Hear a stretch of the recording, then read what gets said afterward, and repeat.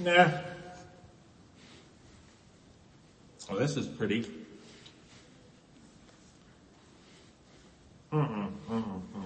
Yeah.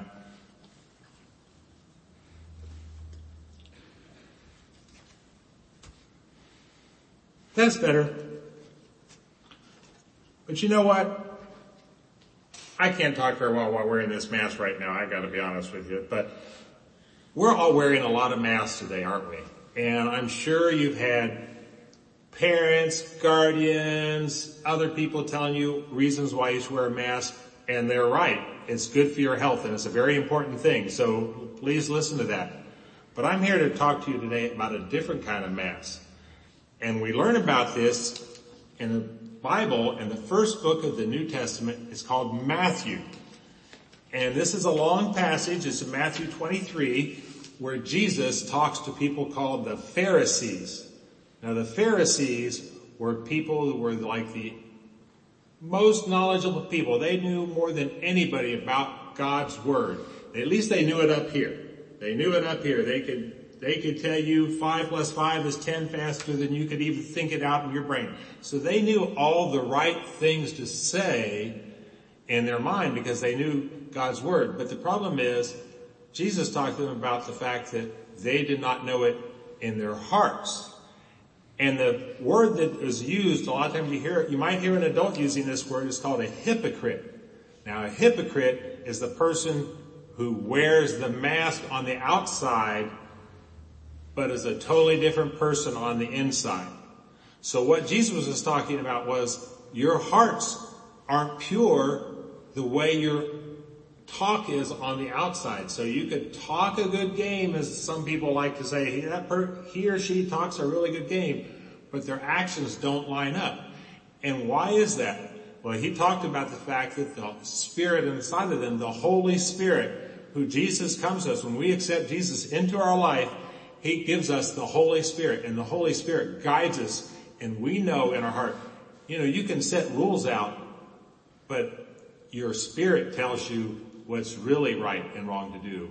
It's a lot like if your parents told you, hey, clean up your bedroom, you clean up this room, and you just pushed everything underneath the bed. Now I know nobody would actually do anything like that, of course, but if they did, on the surface it might look like the room was clean. Well, much the same way, somebody might act like they're good on the outside, but inside their heart was not in the right place. So they might just do it for show to say, oh, look what I did, this great thing for Miss Jennifer, and how wonderful I was for doing that, when really I just wanted everybody to be complimenting me for doing that thing, instead of my heart saying, Jennifer, it's just like you and I. She is created in the image of God.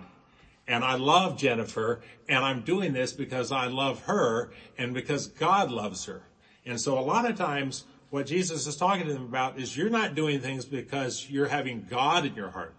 You're trying to set all the rules. And even worse, he was saying they were extra bad, not only because they knew this stuff, but also he was making it harder for the people that actually wanted to trust God.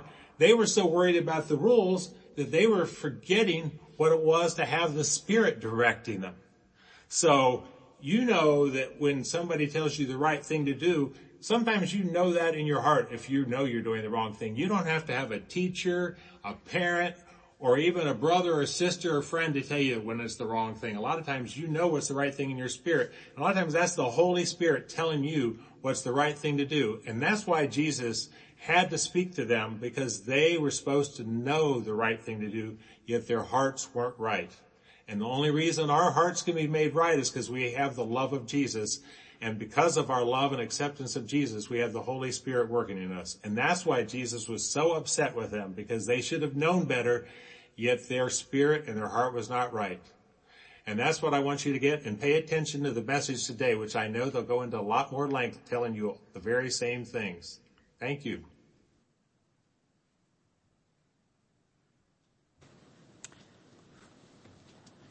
Good morning.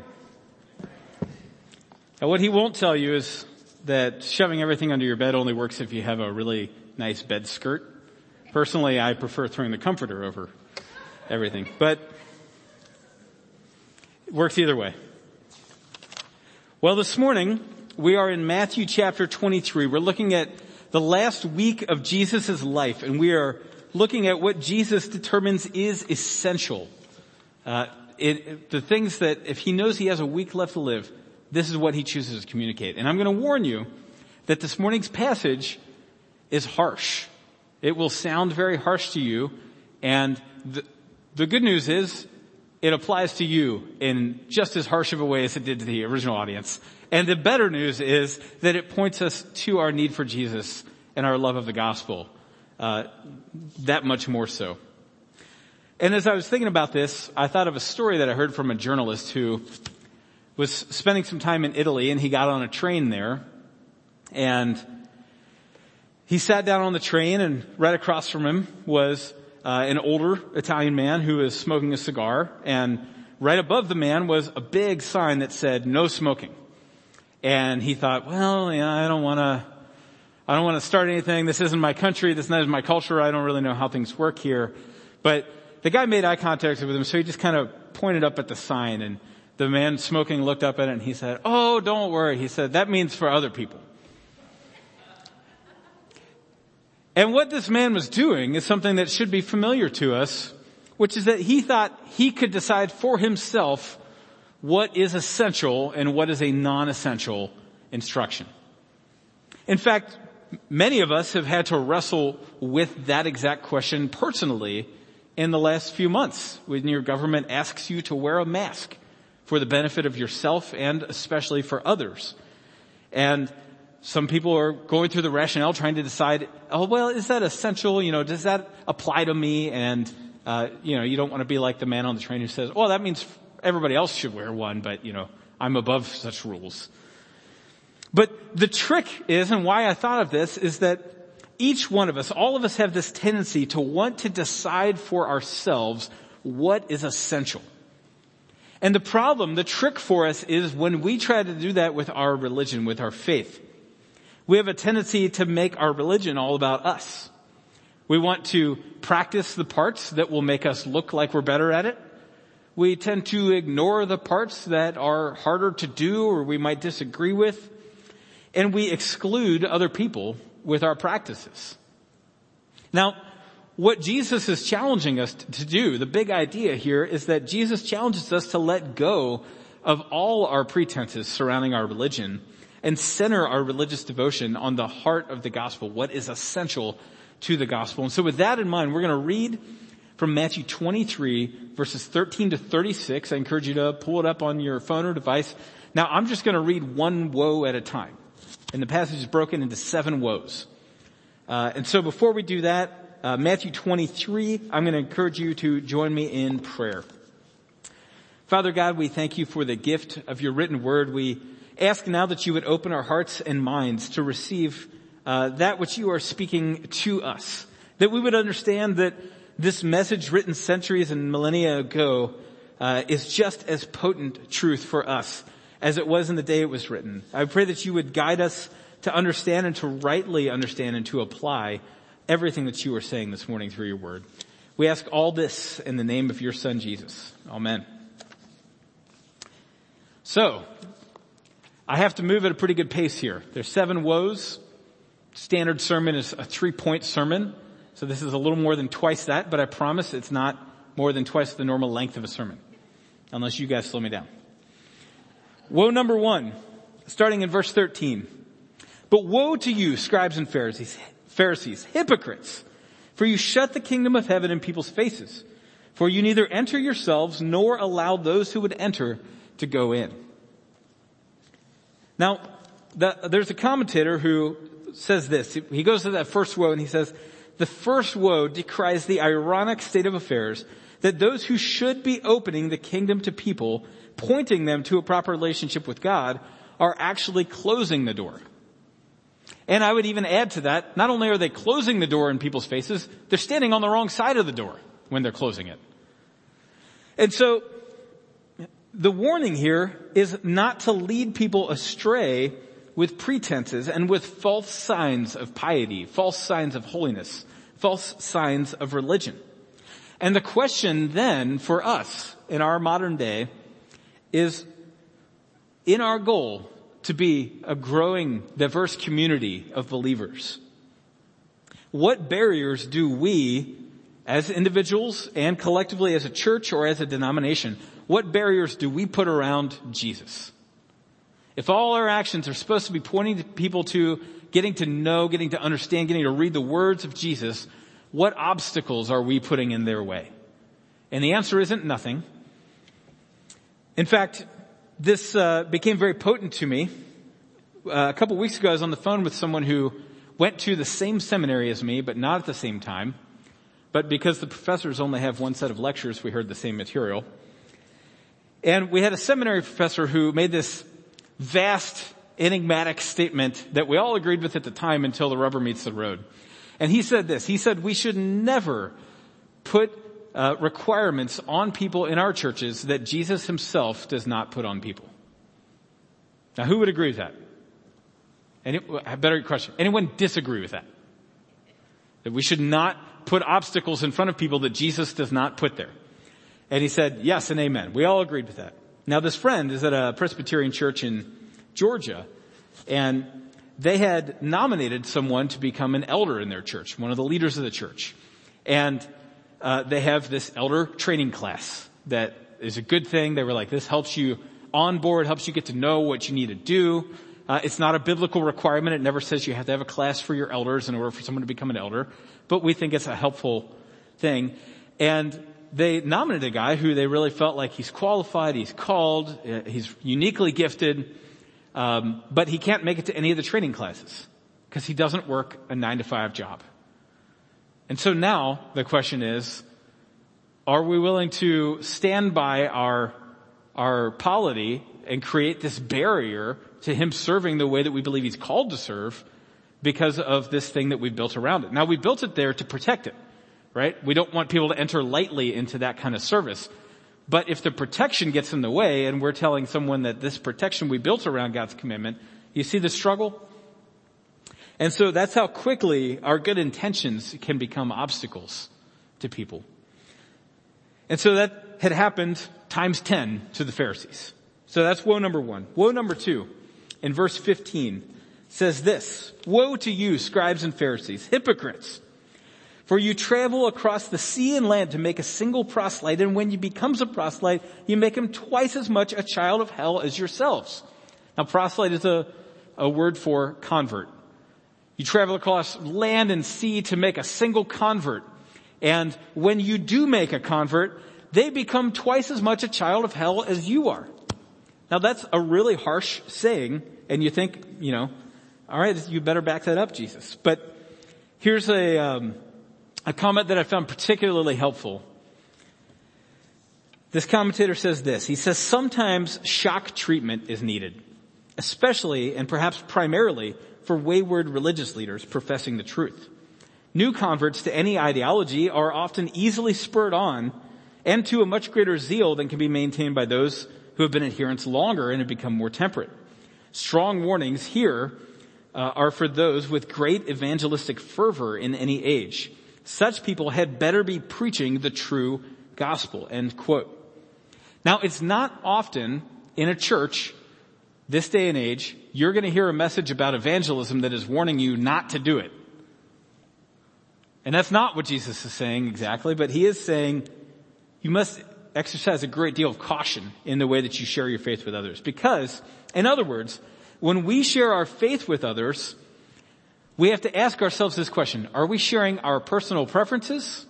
Are we sharing our personal theology, our personal political views, our personal taste, or are we sharing the one true gospel?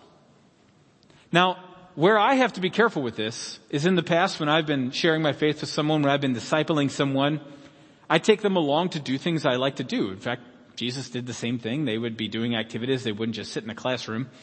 And so for me, that means we're going to fancy coffee shops, and we're going to craft breweries, and we're doing all of the things that Mike likes to do. And what I have to ask myself is, at the end of the day, did I point them to Jesus? Did I connect them to Jesus? Or did I convert them into a coffee snob or a beer connoisseur? Are they more into the things I'm into, or did they actually connect with Jesus?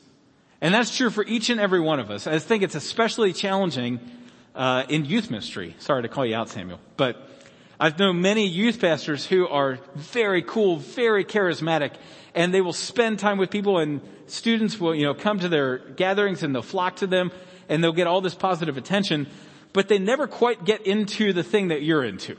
They just get into how cool the person is.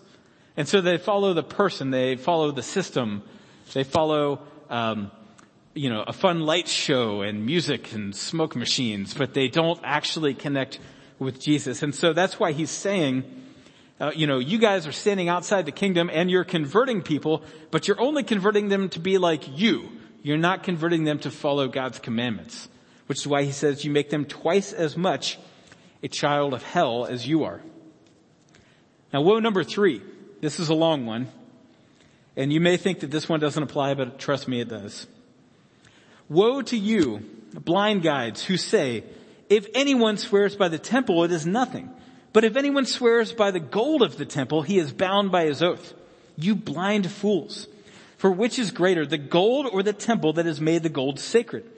And if you say, if anyone swears by the altar, it is nothing. But if anyone swears by the gift that is on the altar, he is bound by his oath. You blind men. For which is greater, the gift or the altar that makes the gift sacred?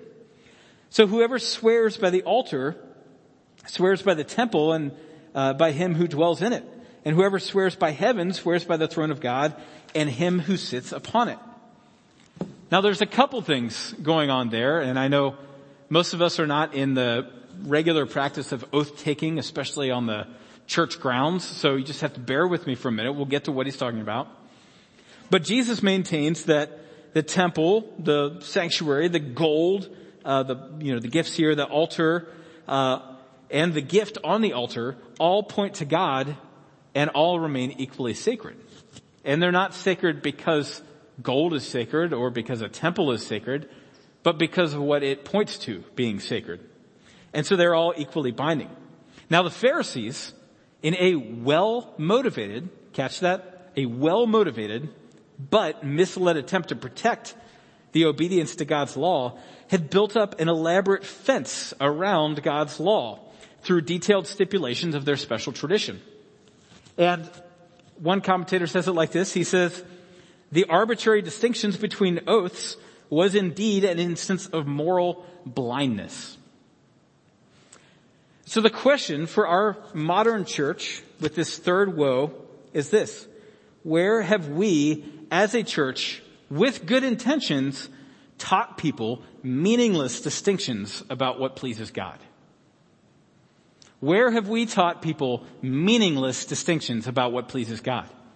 Now, if you're not familiar with him, I'd encourage, most of you are watching on a computer right now, so open a new tab, search this, and then come back to this tab for another half hour. But there's a rapper named Lecrae. And he's a gifted musician. He's also an incredibly gifted speaker. You can catch his sermons on YouTube. And I was listening to his testimony one time, and he was saying, before he was a Christian, he was a young man, and he was driving around with some friends in a car, smoking things they shouldn't be smoking, drinking things they shouldn't be drinking, especially while driving, on a Sunday morning, blaring loud music. And they rolled past a church that was meeting for worship at the time, and the driver reached over and turned down the radio as they were driving past the church. And Lecrae was like, what's that about? And he said, that's God's house. Now, is God any more pleased with their behavior on that Sunday morning because they turned down their music out of reverence for a building that they drove past? Does anyone want to make that argument? But they probably didn't invent that. They probably learned that from somewhere. They learned, and the thing that also struck me was, if you've ever seen the movie The Godfather or the TV show The Sopranos, you'll see these gangsters who kill people during the week show arbitrary levels of piety and reverence when they step into a church. And they're like, well, as long as I take care of God in God's space, I can do my business my way out in my space. And that's just not true. First of all, as a Christian, we believe you're a Christian because the living Spirit of God dwells within you, meaning you're a living temple, you're a living stone. Anywhere you go is where God goes. And so there's no such thing as a space that's holier than another space in that sense. And so, I would say on the list of things that Lecrae mentioned in his testimony, the loud music was probably the least offensive thing to God on the list. And that was the thing they were willing to, we'll just turn that down as we drive past. But that's a meaningless distinction, and they probably didn't come up with it on their own. Somehow, they have learned that from Christians. And even as a non-Christian, Lecrae was like, that doesn't seem right. And so now as a minister of the gospel, he preaches a much fuller gospel than what he was receiving in that car ride. And so that's the third woe is, what with good intentions are meaningless distinctions that we teach people about what pleases God. Now the fourth woe, this is my favorite, and this one, every day this week when I've been cooking, this one comes up to me. It's verses 23 and 24. Woe number 4. Woe to you, scribes and Pharisees, hypocrites, for you tithe mint and dill and cumin, and have neglected the weightier matters of the law, justice and mercy and faithfulness. These things you ought to have done without neglecting the others. You blind guides, straining out a gnat and swallowing a camel. Now, first of all, I love the imagery here. And this has been, I was at a friend's church that used this imagery just from this woe to talk about Jesus' sense of humor. And to illustrate here, straining out a gnat and swallowing a camel, a gnat is very small. Now most of us have been, we've been having a little cabin fever, so we'll go out on our front porch and drink wine. And occasionally you get a little gnat that lands in your drink, right? And you just kind of try to pour it out tactfully or, boldly take a swig and trust providence. But that's not my style. I strain it out. But he's saying, so this church I went to, they had their art department create a papier-mâché life-size replica of a camel, which is huge, by the way. Would just totally dwarf me if it was behind me. And he said, Jesus' illustration here is if you got a glass of wine and you get out a special net and things like that to try to strain out a gnat out of your wine, and then you go to your next wine glass and there's a camel in it, and you're like, no, that looks fine, and you drink out of it.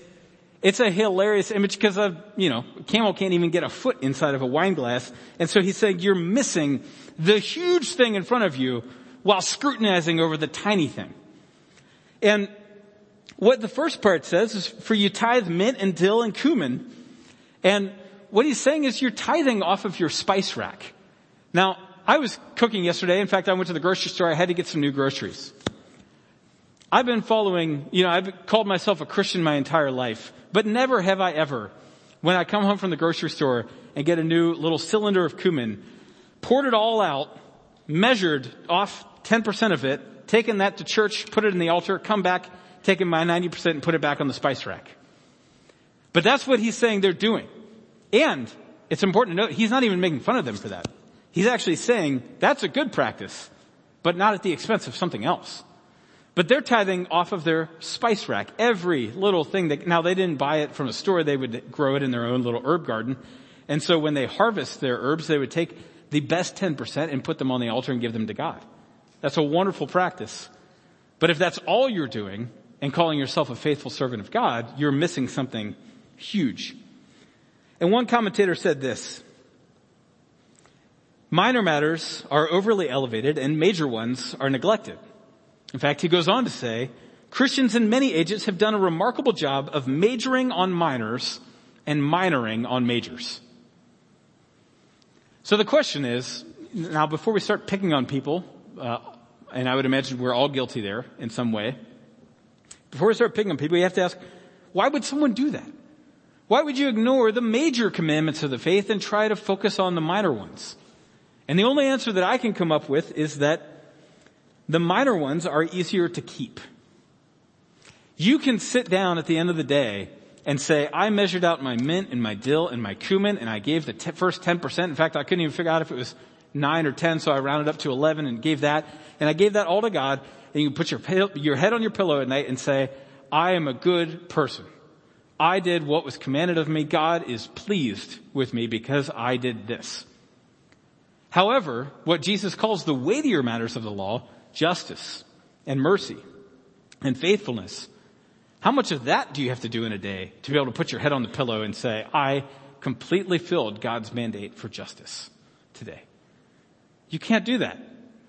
It's so unattainable. It's so out of reach that you could never build your pride on your works, if those were the works you were measuring yourself against. So instead, you find your sense of holiness, your sense of righteousness in these minor works, fulfilling these little aspects of the faith. And to me, the crux of the matter, the central issue for all of these woes is that we are not able to separate personal piety and devotion from larger systemic issues.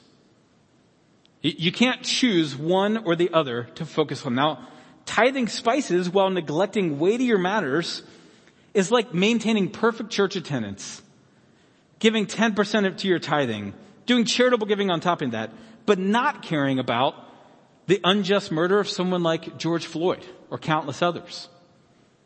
Now, and I'm not even saying go pick up a sign and protest, but if in your heart of hearts you are not disturbed, that doesn't bother you, that doesn't violate your sense of justice, your God-given sense of justice, then you have majored in the minors and you are minoring in the majors. You are not properly ordering the things God has asked you to care about. Now, on the other hand, now this cuts both ways, because I'm saying not one or the other, but both together is the Christian life. If you're willing to pick up a sign and go to a protest at Justice Fence, but you can't be bothered to pray every day, you can't be bothered to open scripture on there, and you can't be bothered to go to church, and you can't be bothered to tithe regularly, 10% of what God has given to you, then you are also missing out on part of what Jesus has called you to. And what I love about this passage, this section of this passage, is it also comes with a warning against overcorrection. Jesus does not say, stop doing the first thing. Stop tithing your mint, dill, and cumin and focus on the second thing. Jesus urges us to pursue both. Both personal piety, personal devotion, and the pursuit of justice and mercy. And so it is never on us to pick one or the other of those as being essential and the other one non-essential. We must do both. In fact, if you are a highlighter, underliner in your Bible, the one that I've chosen, the verse that I've chosen to highlight, I believe it's verse 24 here, where it says, these things you ought to have done without neglecting the others. That's the entire picture of the Christian life. Is that, yes, personal devotion, personal faithfulness, gratitude towards God, tithing and gift giving, that is all part of it, but you have to also care about justice and mercy and faithfulness. And so that was the longest woe. The fifth woe is this. Woe to you, scribes and Pharisees, hypocrites, for you clean the outside of the cup and the plate, but inside they are full of greed and self-indulgence. You blind Pharisee, first clean the inside of the cup and the plate, that the outside also may be clean. Now there isn't even that much to say about this. That one is pretty potent, pretty self-explanatory, and it pairs nicely with the next one. Except to say this.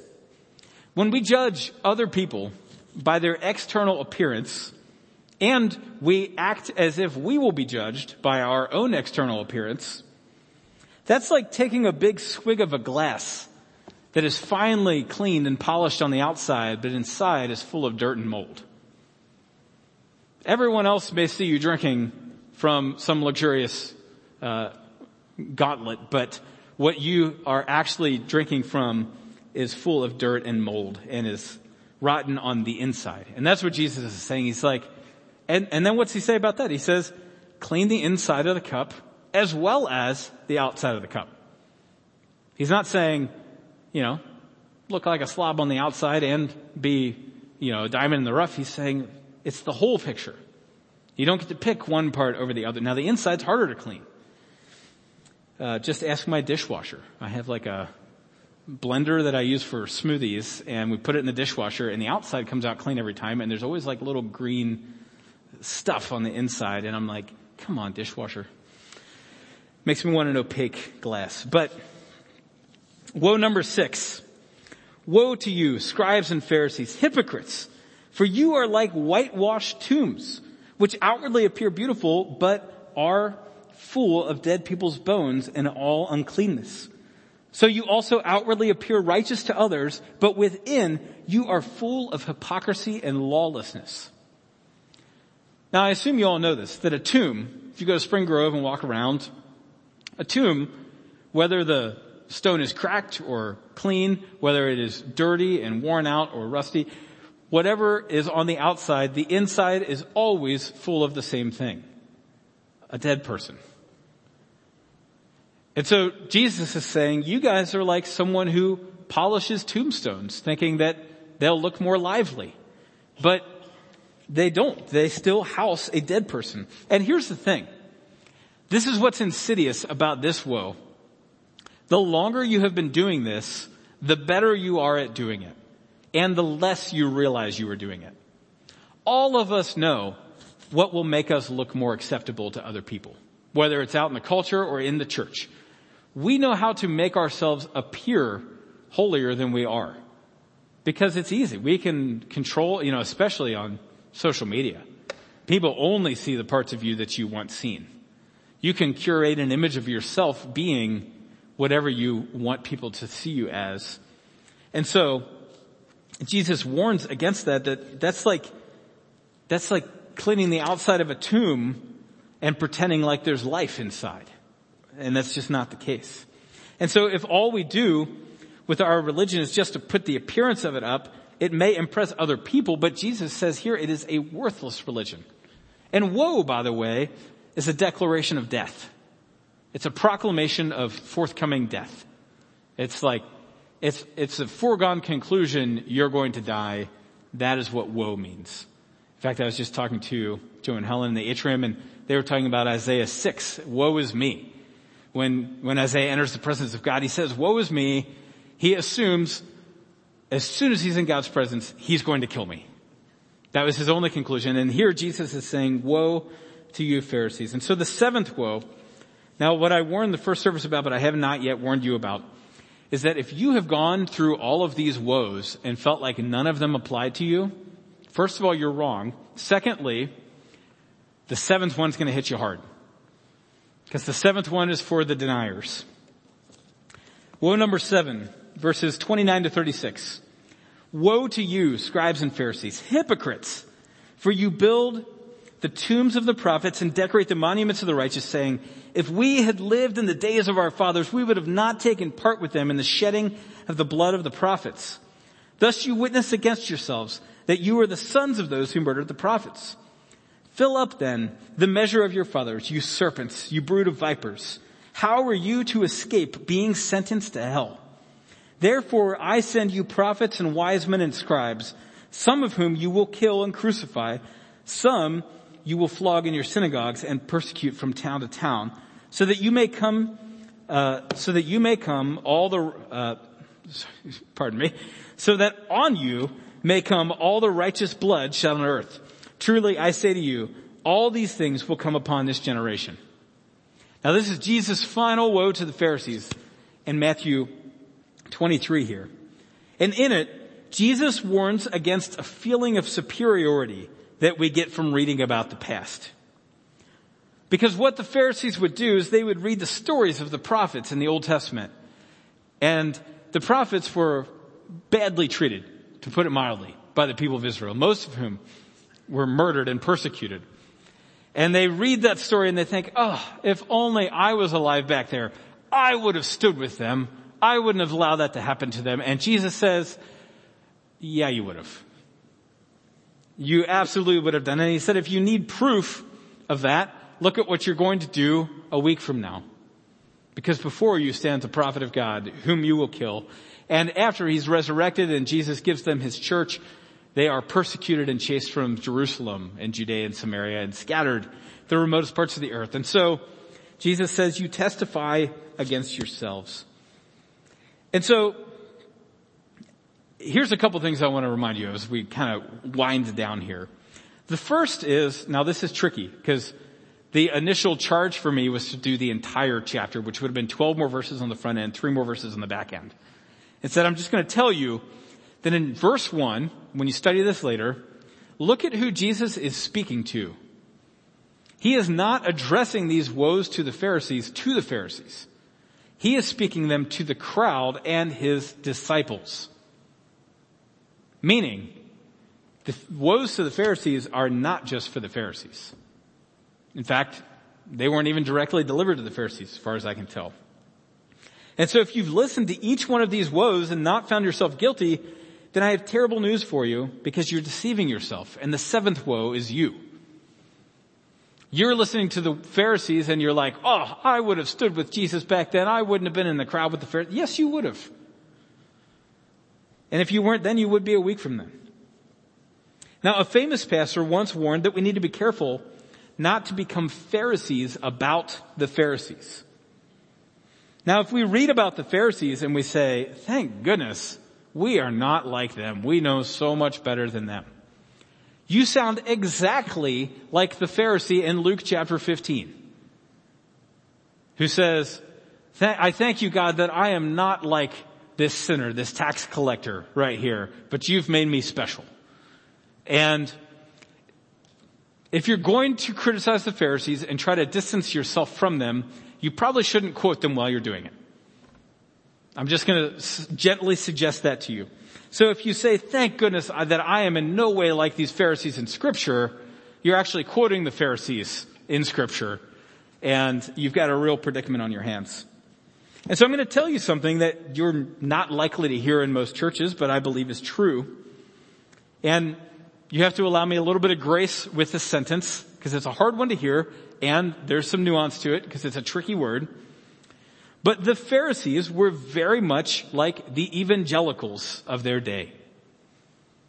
The way that word is used in American culture, they were very much like the evangelicals. They were devoted, they were passionate, they were politically engaged, and they were deeply religious.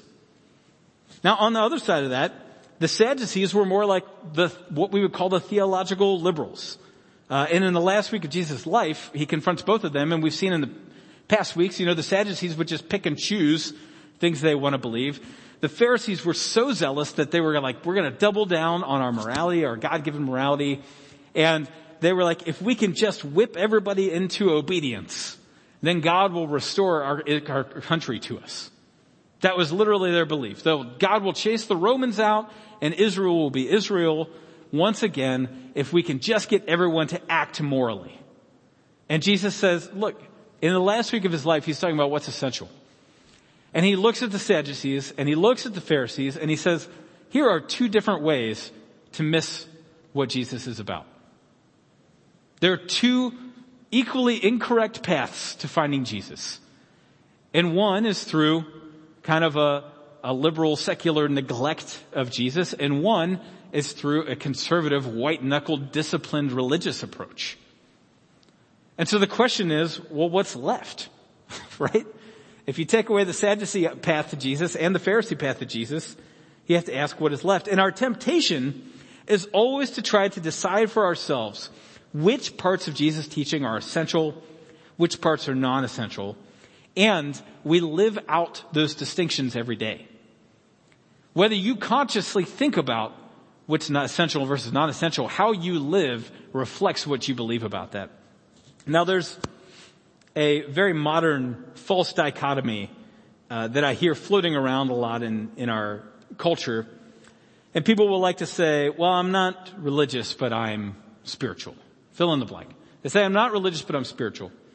Now there's a comedian I was listening to, and he said that he's heard that phrase so many times on first dates. He lives out in LA with women out there, and he said, every time someone says to me, I'm not religious, but I'm spiritual, he likes to say, well, I'm not honest, but you're interesting. Wait for it. Okay. There it is. Now, Christians are guilty of that as well. Because I hear people say, not religion, but Jesus. But is that what Jesus is saying in this passage? Is Jesus saying, stop tithing your mint, dill, and cumin, stop your religious practices? No. He's saying, you do that as well as these things. That's what it means to follow me. And so he's not letting you just throw religion under the bus, but religion that only seeks to honor itself and to bring deference and honor to the person practicing it is not Jesus' way of religion at all. We see Jesus carve out the path of humility. And so the initial criticism in this passage of the Pharisees involves a discrepancy between their words and their deeds. But since none of us are guilty of that, we're going to talk about the second overarching theme here, which is the Pharisees have this major flaw that now emerges through Jesus' 7 woes. And it is their love of praise and admiration. Their love of deference and honor, being given the special seat, being seen favorably in the eyes of others. And the only solution to all of these woes that gives us both the sense of value, so we don't need to be seeking it from others, we don't need to be seen well by others, and the humility that doesn't cause us to puff ourselves up, is the gospel. Jesus provides for us everything that is essential. In the gospel, we do not need to impress others with our complex displays of religion, because we don't need to earn our standing before God. It's been given to us in Jesus. And by the way, if you're not currently in one of our virtual small groups, you should join one today. We've got a group of questions that go out that really pick these apart, and I think hopefully help you start to apply the truth of these woes in your life, and hopefully make you squirm a little bit, but not too much, because the goal here is to remind you how no man-made religion can get you in right relationship with God. It is only through relationship with Jesus. And so in the gospel, we do not need to impress other people with our complex displays of religion. In the Christian life, the answer is not, nor is it ever, to double down on our morality and try to display ourselves as more perfect than everyone around us. But rather, the goal of the Christian life is to lean continuously on God's grace and forgiveness. To understand that we have already been given what we try to work for ourselves, and that we are now acting in response to that generous and gracious gift. In following Jesus, we are instructed to maintain personal holiness, which is your prayer life, your devotion, your tithing, all of those things. We are instructed to follow Jesus through personal holiness and outward signs of grace, which is our love of neighbor, our pursuit of justice, the love of the poor and the oppressed, and the care for God's creation. We cannot pick and choose from what Jesus says is essential, because it is Jesus who sets the standard. And so while at first this passage may sound really angry, really vitriolic, what we see is actually a desperate and loving plea to enter into right relationship with God, and to put aside all of our phony pretenses and find a genuine relationship with Jesus. Will you please join me in prayer? Father God, we thank you for the gift and the challenge that is your written word. We pray now that you would use your text to pierce our hearts, not that we would sit in misery or feel bad about ourselves, but that you would use this to convict and move us to action. That you would use this to open our eyes and open our hearts and open our minds to the ways in which we try to impress other people. We try to impress you with our elaborate displays of religion, and learn to lean and to trust on you for all that we need, for all that you say is essential in life. We ask all this in the name of your Son, Jesus. Amen.